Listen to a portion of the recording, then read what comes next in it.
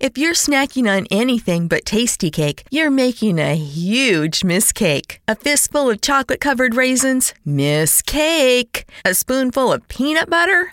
Bigger mistake. Or the worst mistake of all, your kid's Halloween candy, and it's April. If it's not Tasty Cake, it's a mistake, because nothing satisfies like a perfectly sweet butterscotch crimpet or rich and creamy chocolate peanut butter candy cake. Tasty Cake. Accept no substitutes.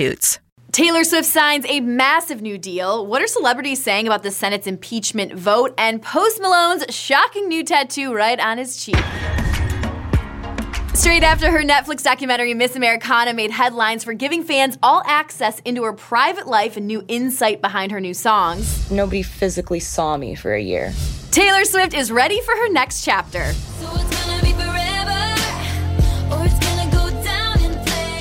The Blank Space singer just signed In the Blank Space on the dotted line, and she now has an exclusive global publishing deal with Universal Music Publishing Group, broadening her partnership with them. In a press release, Taylor raved about her new deal, saying she's excited for the opportunity to work with Jody Gerson, the first woman to run a major music publishing company. And she added, Jody is an advocate for women's empowerment and one of the most respected and accomplished industry leaders. Now, this publishing deal is obviously very big. A press release describes it as a multi-year, multi-album agreement. And a source familiar to the matter tells Billboard that UMPG will eventually represent her entire catalog.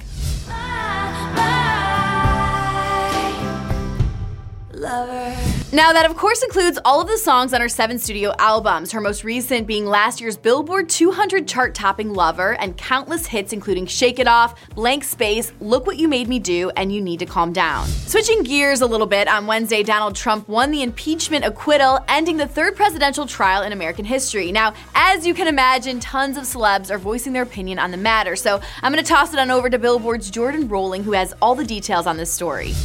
On Wednesday, Donald Trump won impeachment acquittal, ending the 3rd presidential trial in American history, in which the Senate voted 52-48 favoring acquittal on the first article of impeachment, abuse of power, and 53-47 in favor of acquittal on the second, obstruction of Congress. And since the result, a number of celebrities have taken to social media to voice their thoughts and concerns. In particular, many have expressed support for Utah Senator Mitt Romney, who put principle over party and cast the lone Republican vote to remove Trump from office, making him the only senator in history to vote to remove the president of his own party. Over on Twitter, John Legend wrote, "Good for Mitt Romney." Bette Midler joked, "Run, Mitt, run," before later tweeting, "Trump's learned nothing from the experience of being impeached. He will continue his criminal ways and then double down, knowing he's gotten away with it once again." Pink wrote, "My dad always told me, honey, if you don't stand for something, you'll fall for anything. And sometimes you may have to stand alone on that mountain. Are you brave enough to do that?" And I said, "Yes, Daddy, sir, I am."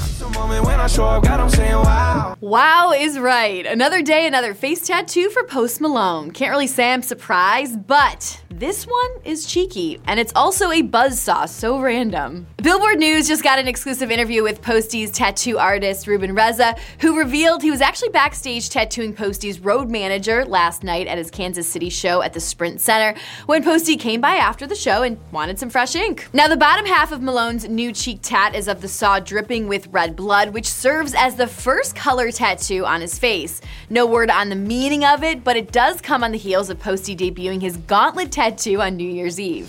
All my brothers got that gas and they always be smoking like a rock star.